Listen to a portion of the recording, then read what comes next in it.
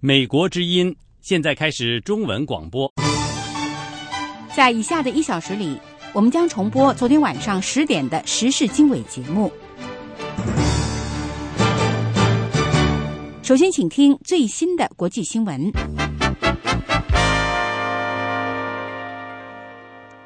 美国国务卿克里星期天将在约旦参加国际经济论坛，预计他将继续推动下个月在日内瓦举行旨在结束叙利亚暴力冲突的和平会谈。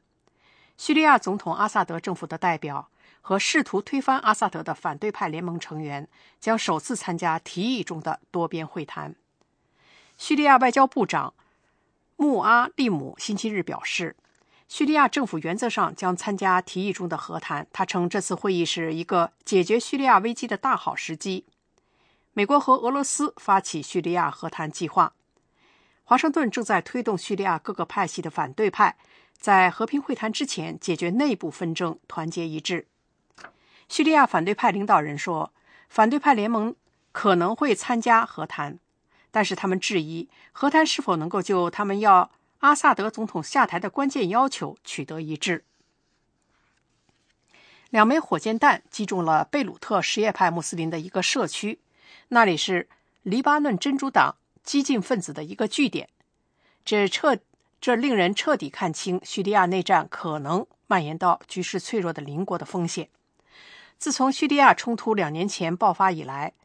星期日的袭击是首次显然针对真主党在贝鲁特南部地区据点的攻击。星期天的袭击也凸显了黎巴嫩自身的教派分歧。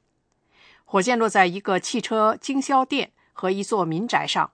至少4人受伤，目前还不清楚是谁发射的这些火箭弹。此前一天，真主党头目纳斯鲁拉誓言，真主党全副武装的士兵致力于跟他所称的叙利亚激进的逊尼派穆斯林反叛分子作战，不论这一立场会导致何种后果。索马里武装组织青年军宣称为越境针对肯尼亚一个警察哨卡的致命袭击负责，至少6人死于这场袭击。袭击发生在星期六晚间靠近肯尼亚和索马里边境的一个警察哨卡。一名肯尼亚官员对美国之音说，死者当中有3名警察，还有2人失踪。一名青年军的武装人员星期天在推特上发送了一份声明，证实了他们的袭击，并说他们绑架了2名肯尼亚人，并越境进入索马里。这个组织说，他们还在袭击中缴获了武器、弹药和通讯设备。印度官员对毛派反政府武装袭击执政的国大党成员的车队表示愤慨。袭击造成至少23人死亡。星期六在东部恰蒂斯加尔邦的袭击针对的是正在离开一个竞选集会的政界人士。国大党主席索尼娅·甘地谴责这次袭击是懦弱的攻击。甘地星期日以总理辛格抵达该邦首府莱普尔看望数十名伤员。2位领导人誓言，政府将采取坚定的行动，打击要为这场袭击负责的人。美国国务卿克里说，一项启动巴勒斯坦疲弱经济的计划有可能在未来3年里扩大产量至 50%。 克里国务卿星期日在约旦举行的世界经济论坛上发表讲话。他说，这项计划还有可能减少失业2%，平均工资上涨 40%。 不过他说，经济的改善取决于以色列和巴勒斯坦之间为和平取得同等的进步。克里说，这项计划预计将带来大约40亿美元的投资。专家们一直在为这项计划的真实性、切实性和可行性做工作。克里和英国前首相布莱尔与世界商界领导人共同为复苏巴勒斯坦的经济而设计经济计划。星期日早些时候，以色列总统佩雷斯在同一论坛会议上说，以色列和巴勒斯坦有可能消除分歧，实现和平。美国总统奥巴马星期日前往中西部的奥克拉荷马州视察上周毁灭性龙卷风造成的灾害。奥巴马将会见莫尔镇居民并安慰他们，在龙卷风中该镇有24人丧生，200多人受伤。在过去的星期一，奥克拉荷马州遭受袭击的龙卷风威力强大，奥巴马总统已经宣布莫尔为灾区，并保证提供该地区重建所需要的一切支持。美国之音国际新闻就播报到这里。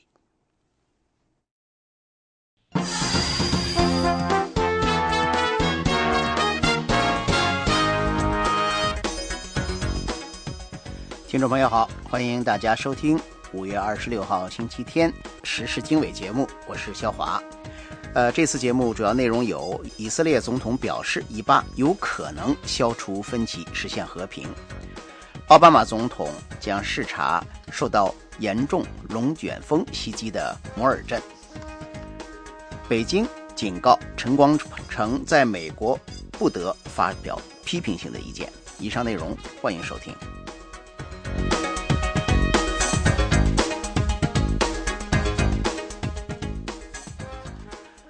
听众朋友好，欢迎您收听美国之音的时事经纬节目。美国国务卿克里星期天前往约旦参加世界经济论坛。美国之音驻国务院记者斯特恩斯从埃塞俄比亚发来报道说，克里国务卿在埃塞俄比亚参加非盟庆祝活动期间也讨论了叙利亚冲突的问题。下面请听他的报道。克里国务卿抵达阿曼后将会晤约旦国王阿卜杜拉，就结束叙利亚冲突举行进一步会谈，然后克里前往死海参加世界经济论坛。预计会议将讨论促使叙利亚冲突各方在日内瓦举行和谈的努力，这将使叙利亚总统和反对派组织有机会首次直接会晤。在埃塞俄比亚参加非盟会议期间，克里同联合国秘书长潘基文和埃及总统穆尔西共同讨论了叙利亚的冲突。潘基文向克里通报了他在莫斯科同俄罗斯总统普京和外长拉夫罗夫会谈的情况。潘基文说，他和联合国特使普拉西米正在加紧努力，确保拟议中的日内瓦会谈取得成功。克里说，他需要他们的帮助，尽可能在叙利亚问题上取得一些进展。埃及总统穆尔西对克里说，埃及政府支持美俄联合叙利亚问题倡议。克里对穆尔西总统说，外长阿姆鲁在叙利亚和中东和平努力方面是个了不起的合作伙伴，他对这种帮助表示感谢。访问约旦后，克里将于星期一前往巴黎，与拉夫罗夫共进晚宴，讨论如何把叙利亚冲突各方和他们的支持者召集在一起谈判。俄罗斯希望伊朗参与这一进程，美国曾反对德黑兰的参与，因为伊朗是阿萨德总统的军事盟友，但是美国官员说，他们正在和联合国一起磋商确定参加会议的最后名单。听众朋友，您收听的是美国之音的时事经纬节目。以色列总统佩雷斯说，以色列人和巴勒斯坦人有可能消除分歧，实现和平。佩雷斯总统星期天在约旦出席世界经济论坛的时候发表了以上讲话。他说，失去妥协的机会会带来巨大的失望。他还说，实现这个和平目标并不需要很多的时间。美国国务卿克里星期天抵达约旦，他最近也表示，以色列和巴勒斯坦人需要做出恢复中东会谈的艰难决定。这是克里3个月以来第4次访问中东。美国总统奥巴马星期天将视察奥克拉荷马州的摩尔镇，那里上个星期受到严重的龙卷风袭击，重建工作刚刚开始。奥巴马总统将会晤并安抚这个中西部城镇的居民。龙卷风灾难中有24人丧生，200多人受伤。龙卷风横扫那里的整个社区，很多人变得一无所有。摩尔镇已经被奥巴马总统宣布为灾区，奥巴马还承诺将提供他重建所需的全部物资。上个星期一席卷那里的龙卷风为 EF5 级，属于美国龙卷风定级中最强类型，风速超过每小时322公里。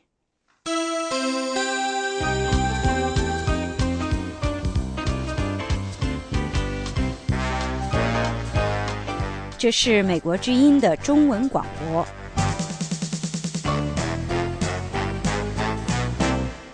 听众朋友，您收听的是美国之音的时事经纬节目。明天星期一是美国的阵亡将士纪念日。在这个阵亡将士纪念日来临之际，有1000多名美国现役军人在华盛顿郊外的国家公墓的36万多墓碑前插上了美国国旗。请听美国之音记者布拉克的报道。陆军上校马尔科特在亨德森的墓碑前献上一面国旗。亨德森6年前在伊拉克阵亡，他的遗孀詹妮弗和女儿每年都来公墓悼念他。詹妮弗说，我来这里陪陪他，觉得能离他稍微近一点，也是为了纪念他为国捐躯。美国陆军第3兵团，俗称老禁卫军，是守护阿灵顿国家公墓的仪仗卫队。60多年来，他们一直在为墓碑敬献国旗。马尔科特上校是这一兵团的指挥官，他说，我们用这种方式来实现对士兵们的承诺，如果他们在前线发生任何事，我们会照顾好他的家人。这个家庭前来悼念波尔德斯黎，他也是在伊拉克阵亡的。如果没有牺牲，他今年就32岁了。他的母亲戴安娜说，他们来看望他，向他汇报一家人的近况。他说，特别是孩子们，他们会告诉他过去1年中他们的生活中都发生了什么，我们会在他的墓前读给他听。1300名美国军人花了3个小时向阿灵顿国家公墓的每一位阵亡将士敬献国旗，其中一些人的阵亡时间可以追溯到1864年美国南北战争期间，还有一些阵亡将士不止参加过1次战争。里卡尔多中士头一次参加敬献国旗仪式，他说，能来这儿向阵亡的战士献上我的敬意，我感到非常荣幸。每个士兵的背包里都装了几十面国旗，他们会用脚量距离，将国旗放置在距离墓碑前方大约30厘米处。奥格诺夫斯基中士是老禁卫军的第5代战士，他说，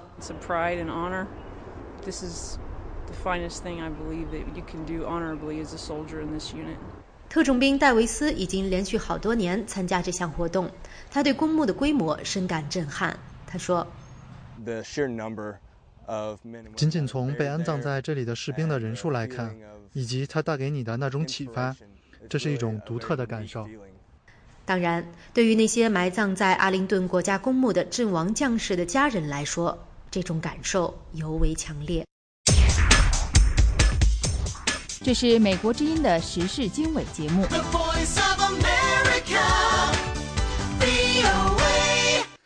欢迎继续收听。自从美国政府披露2009年以来，美国利用无人机在也门和巴基斯坦打击恐怖分子的时候呢，打死了4名美国公民之后，在美国也就出现了使用无人机的争议。不过奥巴马总统表示，无人机是同恐怖分子作战最安全的办法。请听拉米雷斯报道。无人机空袭一直是美国安全政策的一个有争议的部分。奥巴马总统没有就使用无人机表示道歉。他说，无人机空袭是合法而且有效的。数十名技艺高强的基地组织指挥官、教官、炸弹制造者和操作者被赶出了战场。以国际航空、美国运输系统、欧洲城市和我们在阿富汗的部队为目标的阴谋遭到挫败。简单的说，这些空袭行动挽救了生命。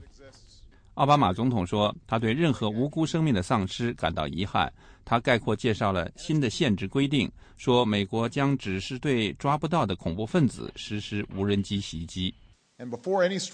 任何空袭实施之前，必须有接近确定的把握平民不会死伤，这是我们能够定的最高标准。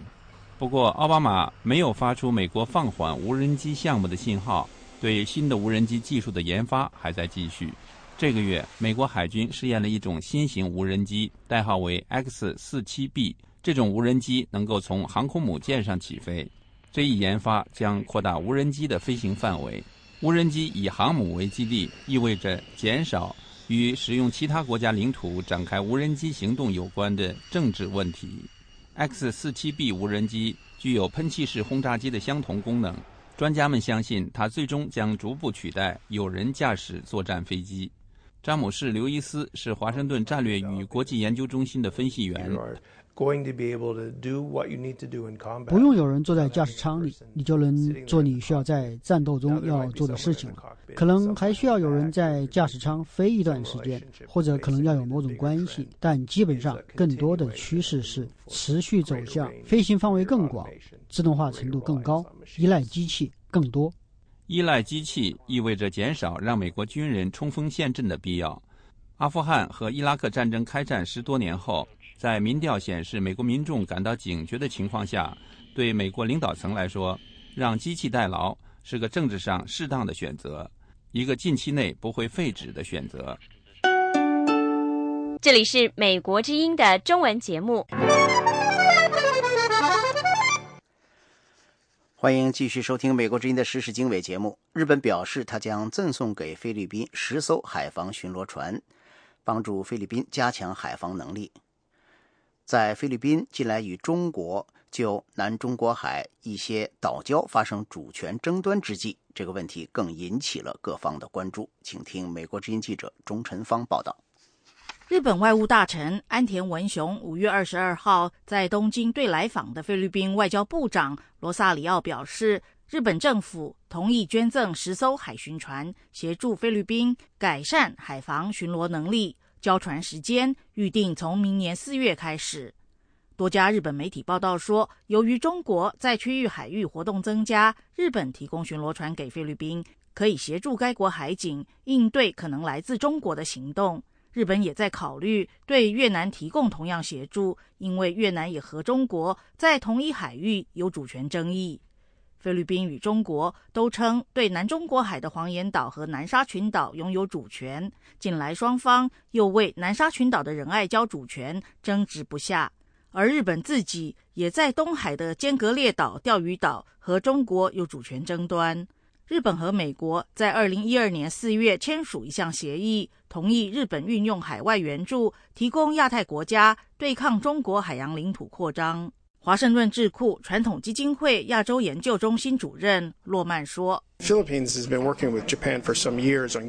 律宾和日本已经针对提供菲律宾海防巡逻船的问题讨论了几年。日本政府同意提供菲律宾一些重新整修过的巡逻船，我认为这是一件好事。洛曼说，南中国海主权争端因中国伸张主权的强势作为而起，中国才是问题所在。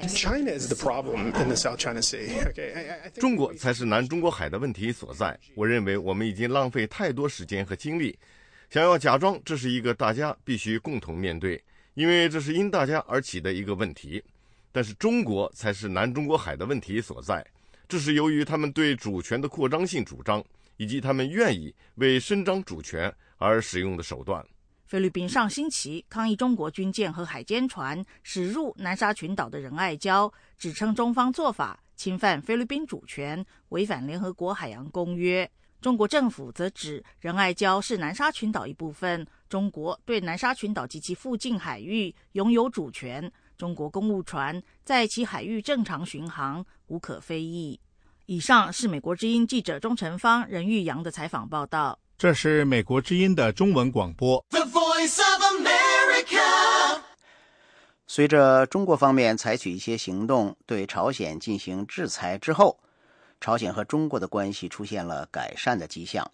朝鲜最高领导人金正恩派遣特使访问中国，并且向中国最高领导人习近平递交了他的亲笔信。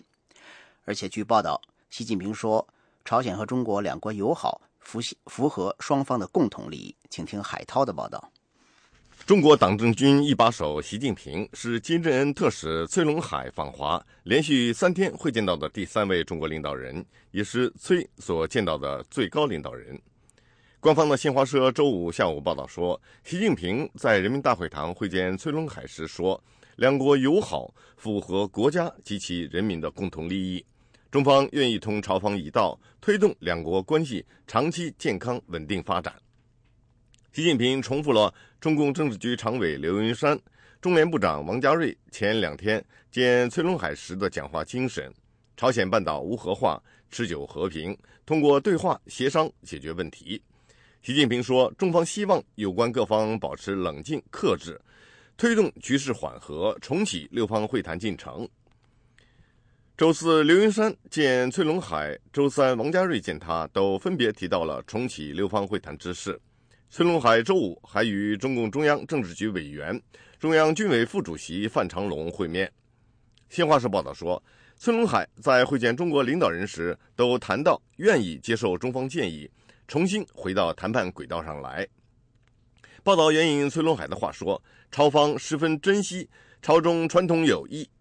愿同中方一道加强高层交往，深度沟通，不断巩固和发展朝中友好关系。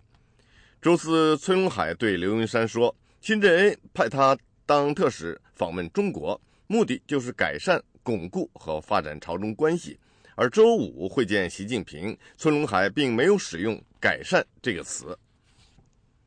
中国说要和某国改善关系，往往表明双方之间的关系已经出现了问题。朝鲜因多次核试验抵制联合国制裁其决议，抓捕勒索中国渔民，而引起中国网民很大的不满和愤怒。有中国知识分子呼吁当局抛弃朝鲜这个老朋友。崔龙海在会见习近平和刘云山时都提到了朝鲜希望发展经济、改善民生、营造和平外部环境。新华社报道说，崔龙海周五在与范长龙见面时说，目前朝鲜半岛和东北亚地区形势复杂、特殊，没有和平保障。但是新华社接着援引他的话说，朝鲜人民需要一个和平稳定的环境来建设国家，朝方愿意与各方共同努力，通过对话寻求解决问题的办法。习近平、刘云山分别会见崔龙海时，中联部长王家瑞都在座。习近平见崔龙海国务委员杨洁篪在场。崔龙海见刘云山是戎装，而见习近平则穿便装。崔龙海的父亲叫崔贤，是金日成在东北抗日时的战友，朝鲜的元老。崔龙海也是朝鲜的太子党，他是和金正恩一道在3年前的党代会上被授衔为人民军大将的。现在他是朝鲜劳动党政治局常委、国防委员会委员、总政治局长、次帅。韩国朝鲜日报周四说，崔龙海在仕途上也是几起几落，因为他和金正恩的姑父张承泽的人马，因此他最后还是东山再起，成为朝鲜的第3把手。这篇记者李龙珠发出的报道援引北韩消息人士的话说，孙龙海有段时间曾经以选拔将军的欢乐组名义对年轻女性施以变态性行为，还留用公款，素有生活作风腐化堕落的恶名。报道还说，朝鲜去年12月发射远程火箭，今年2月第3次核试验等一系列紧张局势都是在崔龙海主导下炮制出来的。美国之音记者海涛华盛顿报道。这是美国之音的时事经纬节目。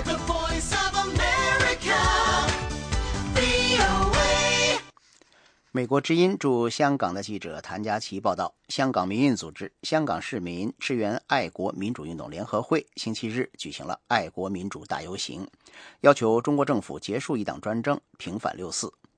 大约有几千名香港市民和学生参与。有学生组织表示，今年6·4大游行参与的大学生比往年多。香港支联会每年都会在6·4前夕举行爱国民主大游行，今年的游行主题是爱国爱民，香港精神，平反6·4，永不放弃。游行人士高举平反6·4，永不放弃的横幅，呼喊的口号有结束一党专政，追究屠城责任，平反6·4等等。有参与游行的年轻人表示，希望通过参与游行增加对8·9民运和6·4屠杀事件的了解。香港的一些民间团体也利用舞台剧的形式举办一些活动，能够启发更多的香港年轻人关注6·4事件。下面请听美国之音记者谭家琪和特约记者汤慧云的报道。由一群自愿人士在2009年的6·4 20周年成立的民间剧团6·4舞台，今年在20多家中学巡回演出，在广场放一朵小白花，用舞台剧表演向学生介绍8·9民运和6·4事件，希望平反6·4的精神能薪火相传。咪真係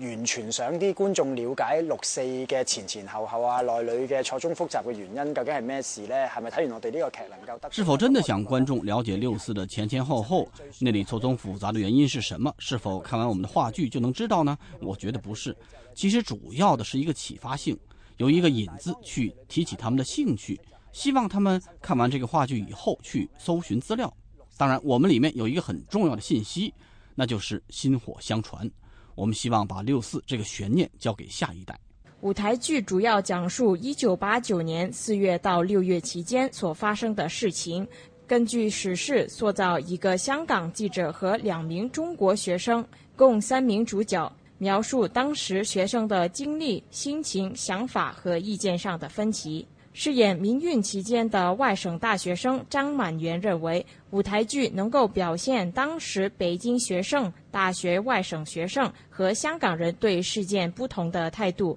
反映三者價值觀上的差異所引起的意見衝突和摩擦。食蔬菜運動推得太快啦，再繼續女仲要做啲乜嘢？唔通要啲同我自焚咩？我淨係知道廣場上如果仲有1個人喺度煮食緊。其實我哋唔想話對於政府或者對於，其實我們不想對於政府或者學生一方給太多的主觀意見進去。其實當然有，但也反映實際的環境。學生是有不同的摩擦，想反映實際的環境就是這樣。導演李景昌表示，雖然有親中背景的學校不歡迎帶政治色彩的舞台在學校裡公演，但他發現近年來部分公立學校採取較開放的態度，不只讓他們在校內演出，演後座談的內容也沒有設限制，可以談及政治、6·4史實等備受爭議的議題。李景昌認為，今年在學校宣傳6·4舞台劇的巡迴演出比較容易引起學生的共鳴，這可能是因為去年反對國民教育絕食的畫面與24年前天安門廣場學生絕食的情況類似，加上今年貨櫃碼頭工潮等社會事件，讓學生有京戲對照的切身感受。在舞台劇中飾演當年在北京採訪的香港女記者李欣怡認為，近年來的觀眾對6·4事件了解更深。2年係咪今年呢？好似多人知道6·4。之前嗰1-2年係好似啲人係咩嚟㗎？好似冇乜點留意過聽過。最近這2年和今年特別多人知道6·4，在之前那2年，人們都會問那是什麼？沒有留意，沒有聽過。隨着媒體的報道、新聞，我們做的話劇不單是在廣場放一朵小花，還有另外一套舞台劇《讓黃雀飛》，2套一起公演，這些都讓大家知道6·4發生過一些什麼事。我覺得人們多聽了有關6·4的事情，也會有興趣去接觸，而學生也會有興趣，會更留心的去看。近年來，參與有關紀念6·4活動的年輕人和中國大陸人不斷增加。在6·4 20週年開始，在香港維多利亞公園參加6·4燭光晚會的人數一直超出15萬人，參與人數甚至超出6·4事件1週年紀念。美國之音記者譚嘉琪和湯慧雲在香港報道。這是美國之音的時事經緯節目。歡迎繼續收聽。在香港一些團體紀念6·4事件的前夕，獨立中文筆會在香港城市大學舉行了第10屆自由寫作獎和第3屆劉曉波寫作勇氣獎的頒獎儀式和研討會。不過有很多來自中國大陸的獨立中文筆會成員被當局阻止到香港參與活動，包括自由寫作獎得獎者中國記者盧月剛，劉曉波勇氣寫作獎得獎者獄中作家卓瑪嘉和吳義龍，他們的獲獎感言也只能由其他中國大陸的作家代替朗讀。另外還有一些筆會的成員和演講嘉賓都在前往香港的時候受到阻止，比如北京的獨立記者高玉。下面就請聽美國之音駐東方報道有關北京獨立記者和專欄作家高玉在首都機場出關被阻止的情形。高瑜女士這次從北京機場出關，是去參加由獨立中文筆會在香港舉辦的頒獎活動。这次独立中文笔会将在2013年5月25号下午2点半，在香港城市大学颁发第10届自由写作奖及第3届刘晓波写作勇气奖。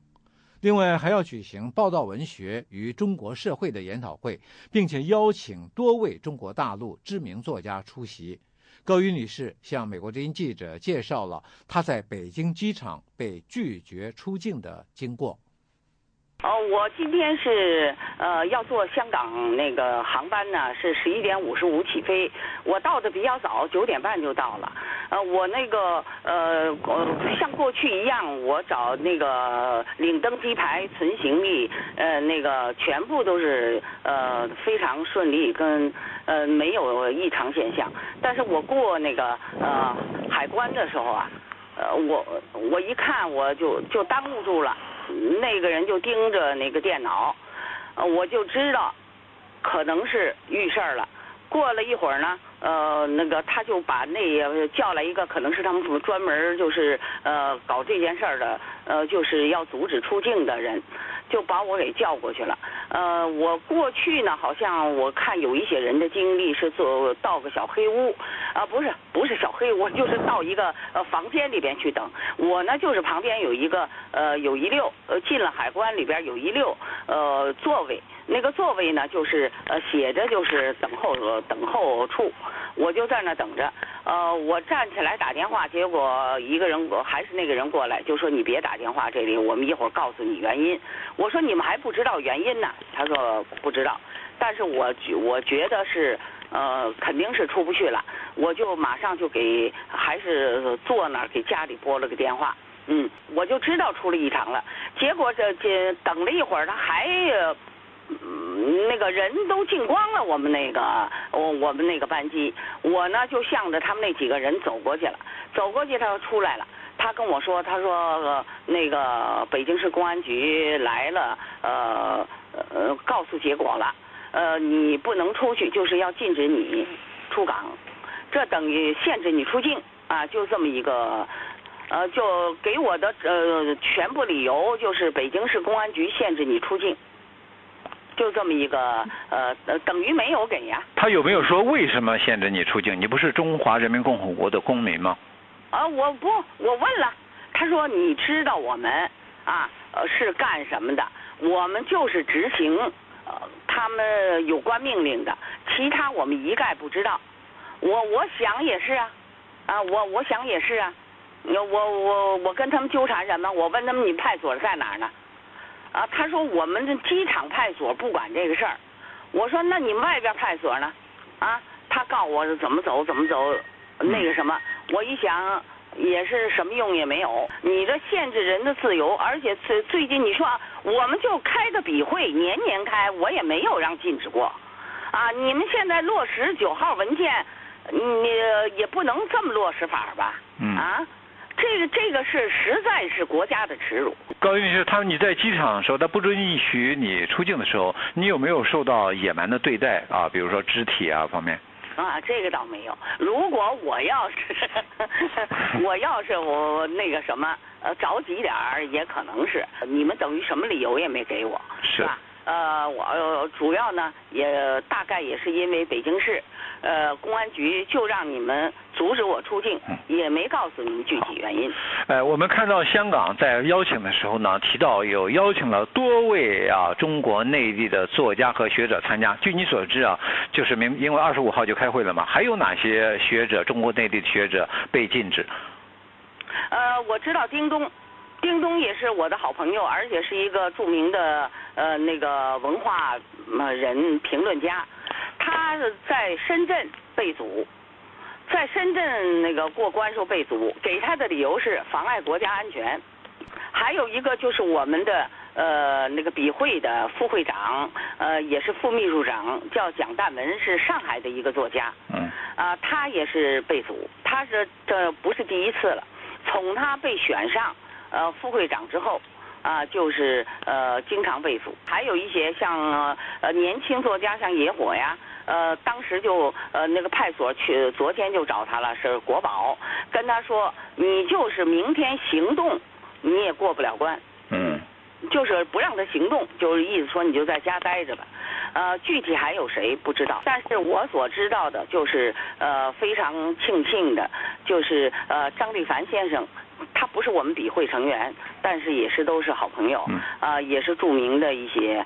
那个作家、史学家，他过去了。独立中文笔会由一批流亡的中文作家和中国国内自由作家在2001年7月创立，以弘扬中文文学、维护言论自由为宗旨，强调写作自由与新闻自由不受政治因素的干扰和迫害。随着6·4这个敏感日期的临近，中国政府明显加强了对自由派知识分子的监控。很多观察家对习近平和李克强会对6·4进行重新评价一直抱有希望，而现在看来，他们对小阳春的盼望可能要落空了。美国之音记者东方北京报道。这是美国之音的时事经纬节目。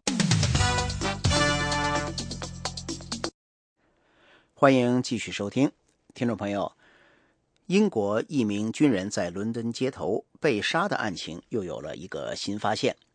肯尼亚政府官员说，其中一名嫌疑人曾经在2010年肯尼亚靠近索马里边界的地方被逮捕，当时怀疑这名嫌疑人打算参加恐怖主义训练，不过被逮捕后2天被释放，因为没有找到足够的证据。好，接下来我们来看在中国的一起财产公示十君子案。有9名中国公民呼吁中国当局在进行财产公示十君子案的审理的时候，必须要独立、公平，并且一定要公开。请听美国之音记者杨明在华盛顿的报道。声明说，袁东、张宝成、马立新、侯鑫、丁家喜、赵长青、孙涵慧、王永红、李卫、齐月英等十君子，基于自己的公民责任，勇敢呼吁官员财产公示，合天理顺民意。他们的建设性意见不仅没有被采纳，反倒身陷囹圄。其中，袁东、张宝成、马立新、侯鑫3月31日在北京西单广场展示呼吁官员公示财产的横幅后，被以非法集会罪刑事拘留。丁家喜、赵长青、孙涵慧、王永红、李卫、齐月英并没有出现在3月31日西单现场，也不是此次活动的负责人或直接责任人。由于他们在不同场合有过类似的个人表达，也都被当局以刑讯滋事罪、严重破坏社会秩序罪等逮捕。许志勇等9君子认为，权力腐败是当今中国之恶性毒瘤，究其根本原因在于缺乏完善的制度，而官员财产公示则是行之有效的反腐机制。世界137个国家或地区已建立或执行财产公示制度。他们表示，中国宪法赋予公民言论自由以及对国家机关及其工作人员的批评权和建议权。如果一个公民的权利被侵犯，就等于所有公民的权利被侵犯。他们呼吁当局亡羊补牢，让法治的阳光照耀财产公示十君子案，以严格的司法程序还财产公示十君子以清白，还他们以自由，并给予必要赔偿。声明呼吁社会关注财产公示十君子案，并承诺和十君子一道推动中国官员的财产公示制度。美国之音杨明华盛顿报道。美国之音时事经纬，欢迎收听。The Voice of America。据海外媒体报道，自从盲人维权法律工作者陈光诚逃离软禁，进入美国驻北京大使馆，然后又到纽约留学以来，中国的媒体很少提到这位盲人活动人士。不过不久前，中国外交部的发言人点名警告陈光诚，要说他身为中国公民要尽到公民的责任。下面请听美国之音记者叶冰在华盛顿的报道。洪磊的言论被不少海外媒体解读为是要提醒陈光诚在海外讲话时不要随便批评中共，尽管这位发言人没有明确说出为了维护国家尊严就容不得公民批评执政当局。陈光诚目前在欧洲访问期间，他针对北京当局和地方政府践踏人权的行为进行了尖锐批评，并且携带一份包括40多名中共高层和地方政府官员的黑名单，游说欧盟国家禁止他所说的恶吏入境。他表示，这些官员大都直接或间接参与迫害他和家人的行动，其中包括原中共政法委书记周永康和升任中共7常委之一的原山东省委书记张高丽。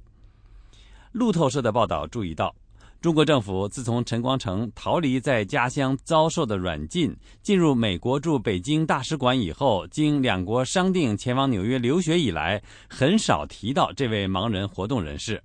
报道指出，陈光诚将于6月下旬访问台湾，届时他将会见试图争取台湾独立的在野党领袖，因此这次旅行可能激怒北京。媒体高度关注的是台湾总统马英九有没有可能会见陈光诚。中央社不久前报道说，陈光诚在回答有关访台时是否会与马英九会面，以及是否将与马英九谈论中国的民间维权问题的提问时表示，我想我到台湾去不会回避任何问题，但也不会刻意的去谈某一个问题。最主要的是，台湾在民主方面的成功打破了中共当权者向来所说的公民社会和普世价值不适合中国的谎言。马英九总统在处理两岸敏感问题上向来谨慎，避免刺激对岸当局，一直没有正面说明陈光诚访台事宜以及是否会与其见面的问题。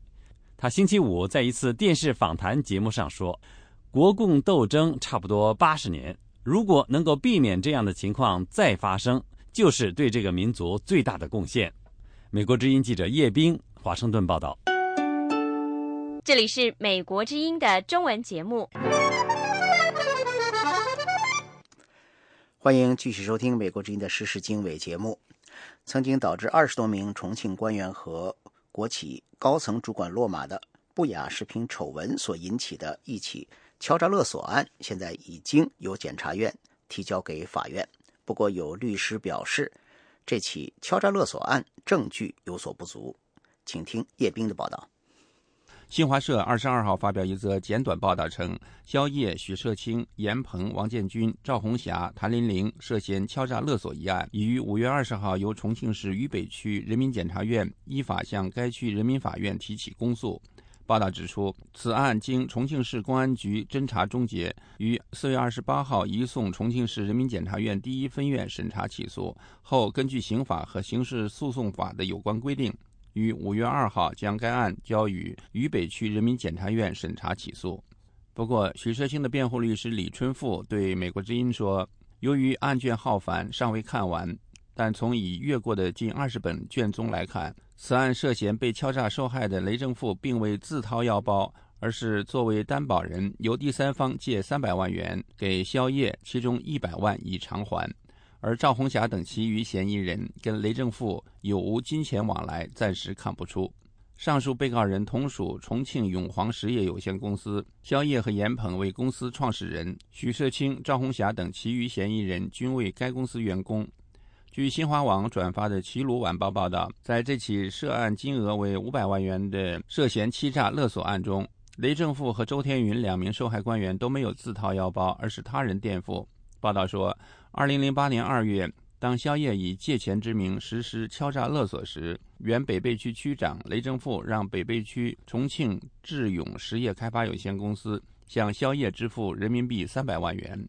此后，肖烨还让雷正富把北碚柳荫路边坡整治及贝金路改造工程交给他的公司承建。2009年9月，肖烨借谭琳玲不雅视频为由，仍以借钱之名向原重庆市地产集团董事长周天云敲诈200万元，周天云让其亲人为自己支付。该报道称，肖烨敲诈所得的500万元，其中200余万元用于购买房产，仅有4万元被肖烨以服装提成的名义交给了赵红霞，其余款项则被肖烨用于其他方面。此案被告人之一许彻清是雷政富不雅视频丑闻的第一爆料人。去年中共18大前，他到北京将涉录雷政富等官员与赵红霞发生不当性关系的视频材料交给其河南老乡人民监督网的公民调查记者朱瑞峰，后者将雷政富不雅视频上网曝光，很快掀起一阵民间监督举报贪官的反腐热潮。许彻清则因此吃上了官司。他在看守所通过律师表示，他向朱瑞峰爆料揭发，引起高层重视，导致一批贪官下台，对反腐败有功。许彻清的代理律师北京蓝鹏律师事务所合伙人李春富已经到达重庆领取检方对许彻清的起诉书。星期3晚上，他在前往重庆登机前接受美国之音电话采访时表示，此案的案卷多达30多本，他收到的22本案卷尚未阅完，又补充了9本，因此他无法就案件和当事人涉案的性质做准确推断，很多事需要看完全部案卷，了解各方的证言证据之后才能厘清。这位律师还表示，周天云与谭琳玲独处一室时，许彻清参与了捉奸。在记者追问下，李春富律师披露，他看到的案卷显示，检方所指的肖烨敲诈雷政富300万元是有借条的，雷政富做担保，由第三方出钱，并且已经还上了100万元。确确实实要等到看完案卷才能定性，还有他的律师怎么定性的，这个我不太清楚，但是我确实在他这里面确确实实他是有借有还，但是说没有还完。以借的方式拿了这300万，是这个意思吗？对，他打有借条，并且还还了100万。对于涉嫌色诱官员偷拍不当性爱视频的赵红霞和谭琳玲，是否直接向雷政富和周天云勒索钱财，李春富表示，从他看过的案卷来讲，应该说这是不存在的。赵红霞，他有没有就直接跟他要钱，或者是通过他的手来转这笔钱，有没有？这个我目前没看到，目前没有。此案的主要受害人原中共重庆市北碚区委书记雷政富，因涉嫌受贿，已在5月10号被重庆市人民检察院第1分院向重庆市第1中级人民法院提起公诉。官方报道没有透露雷政富有哪些具体的受贿罪行，或者其中是否包括性贿赂。迄今为止，在已起诉的涉嫌敲诈勒索案中，同为受害人的周天云，还有其他近20名也因卷入不雅视频丑闻而遭免职处分的党政干部和国企负责人，则没有受到法律追究的报道。美国之音叶冰，华盛顿报道。美国之音时事经纬，欢迎收听。在印度的藏人行政中央谴责中国地方政府派遣特工混入流亡藏人社会，并且还企图进行包括谋杀在内的等活动。请听美国之音记者秦永明报道。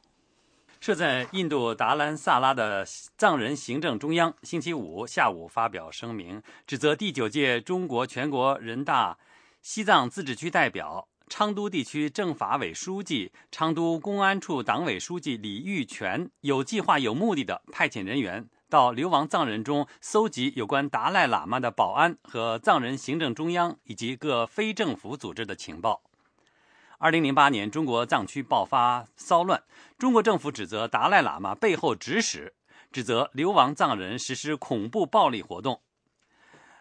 藏人流亡政府说，中国当局拿不出任何证据，因此派遣特工到流亡藏人中搜集藏人是否有计划实施暴力和恐怖活动的情报。藏人行政中央的声明指出，边巴次仁就是执行这一行动的特工。声明说，中共政府情报部门派遣他到流亡社会搜集有关达赖喇嘛保安等情况的情报，并在流亡社会制造前所未有的重大谋杀案件。声明说，边巴次仁接受了中共的任务，并于2012年2次进入尼泊尔，准备谋杀2位流亡藏人。这名特工用中共官员交给他的毒药，首先用家畜和家禽对毒药性能进行了实验。声明说，边巴次仁在搜集情报过程当中被2名流亡藏人发现，并送交藏人行政中央。经过严格审问，证明边巴次仁为中共派遣的特工人员。就此，藏人行政中央驻台湾代表达瓦次仁向美国之音表示，中国政府经常派人混入流亡藏人社会搜集情报，特务事件曝光时有发生。他说，以前曾经其实也派过一些人，比如说他们派一些藏人的时候，很多都是不是像现在这样一个经过特别训练的，大部分都是临时抓采性质的这样一个派过来的。那有些人呢，他只是想来见达赖喇嘛。那中国说，如果你愿意不愿意去印度？愿意啊。如果你去给我们反正你看到什么或者这些资料你拿来，路费我们会出，那他就有些就会很高兴的就来了。达瓦次仁说，达赖喇嘛对此类案件并不大惊小怪，而是以博大的胸怀坦然对待。他说，很多藏人呢派过来，他都会在见达赖喇嘛尊者的时候，就向他报告说，我就是派来的。达赖喇嘛都会说，没关系啊，你不管他们叫你看到什么，或者是你得到什么，你就可以如实的告诉他们，就不要说谎，然后就没事，所以一般都没事。声明说，边巴次仁案件的不同在于，他经过正规的特工训练，并接受了中方总共约合2万美元的经费。中国政府指责流亡境外的达赖喇嘛教唆和指使境内藏人从事分裂活动，并鼓动藏人自焚。目前还没有听到中国政府对流亡藏人提出的派遣特工指控作出回应。1年前，中国针对关于中国政府训练藏人对抗达赖喇嘛的说法，中国媒体称达赖喇嘛造谣。以上是美国之音记者齐永明在华盛顿的报道。美国之音时事经纬，欢迎收听。好，接下来我们看一下在俄罗斯发生的同性恋活动人士的示威。同性恋活动人士说，他们在莫斯科举行的示威受到警方驱散。一些活动人士说，他们还受到了反同性恋宗教保守人士的暴力攻击。下面请听美国之音特约记者白桦从莫斯科发的报道。俄罗斯同性恋人士星期六在莫斯科的几个不同地点同时举行了反对歧视和争取平等权利的示威活动。代表男女同性恋、双性恋和跨性别者的俄罗斯 LGBT 同性恋团体发表的一份声明说，2013年是俄罗斯不再把同性恋当作刑事犯罪行为20周年，但与此同时，俄罗斯将在今年通过或是已经实施的一系列歧视同性恋的法律，这些法律把同性恋人士划归到了劣等社会群体之内。这份号召人们参加莫斯科彩虹集会的声明说，俄罗斯目前面临政治危机和经济不景气，在一系列大规模的反政府示威之后，当局为了转移公众视线和注意力，人为制造敌人，同性恋人士被当成社会发泄不满的目标。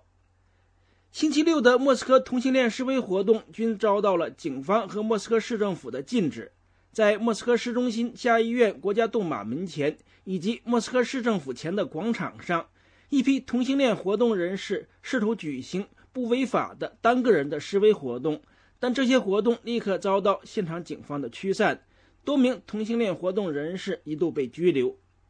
同性恋活动人士尼克斯说，他在国家杜马门前还没有来得及举起手中的标语牌，就立刻遭到旁边的一名反同性恋宗教保守人士的殴打，现场警察同时把他们2人拘捕，稍后释放。尼克斯说，俄罗斯社会歧视同性恋的保守情绪同目前的政治气候有关。他认为，同性恋人士争取平等权利也是人权活动的一部分。尼克斯说，我们的最终目标是让俄罗斯社会能承认同性恋婚姻，我们想让俄罗斯如同欧洲一样承认 LGBT 团体的人士享有同异性恋人士平等的权利。我们的许多朋友和支持者同 LGBT 没有直接联系，他们都是异性恋而不是同性恋人士，他们支持我们是为了争取平等和反对歧视，这也是人权活动。俄罗斯同性恋活动人士认为，如果俄罗斯社会和执政当局不能容忍同性恋，打压和歧视 LGBT 团体的人士，当局也会采取同样的手段对付其他的社会组织和团体。如果当局禁止同性恋人士集会，限制他们的自由，当局也会同样禁止当局不喜欢的其他社会团体的活动。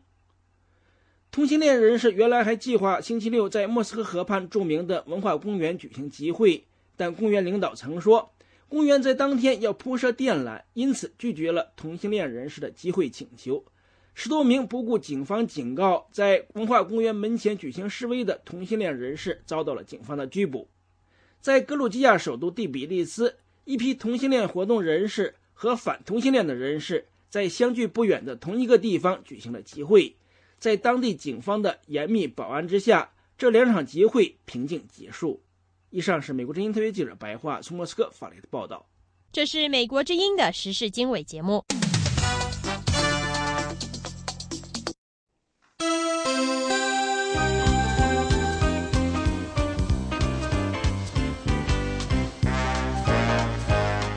这是美国之音的中文广播。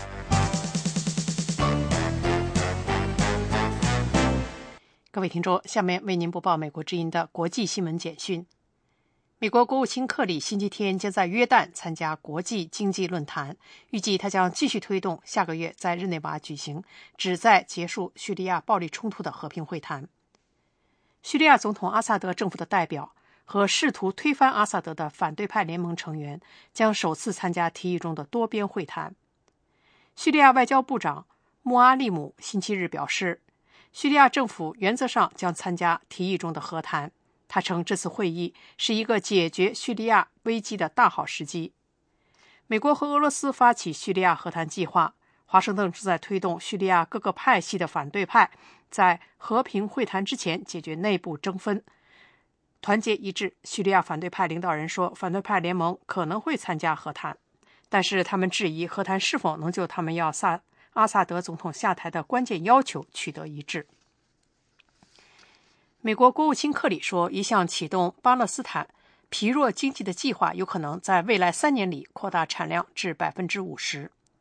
克里国务卿星期日在约旦举行的世界经济论坛上发表讲话，他说，这项计划还可能减少失业2%，平均工资上涨 40%。 不过他说，经济的改善取决于以色列和巴勒斯坦之间为和平取得同等的进步。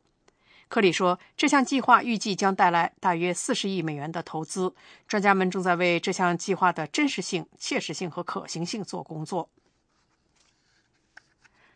2枚火箭弹击中了贝鲁特什叶派穆斯林的一个社区，那里是黎巴嫩真主党激进分子的一个据点。这令人彻底看清叙利亚内战可能弥漫到局势脆弱的邻国的风险。自从叙利亚冲突2年前爆发以来，星期日的袭击是首次显然针对真主党在贝鲁特南部的地区据点的攻击。星期天的袭击也凸显了黎巴嫩自身的教派分歧。火箭落在一个汽车经销店和一座民宅上，至少4人受伤，目前还不清楚是谁发射的这些火箭弹。美国总统奥巴马星期日前往中西部的奥克拉荷马州视察上周毁灭性龙卷风造成的危害。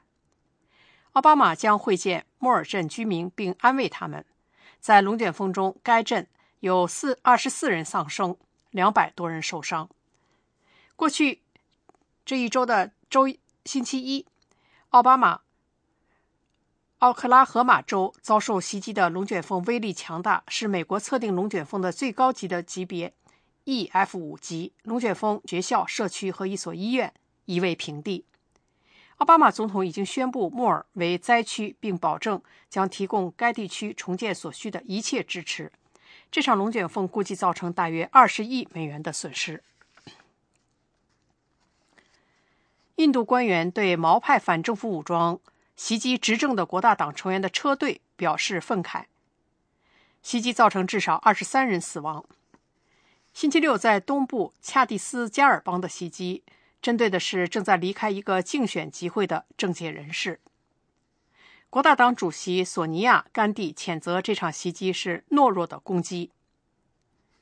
甘地星期日以总理辛格抵达该邦首府莱普尔看望数十名伤员。2位领导人誓言，政府将采取坚定的行动打击要为这场袭击负责的人。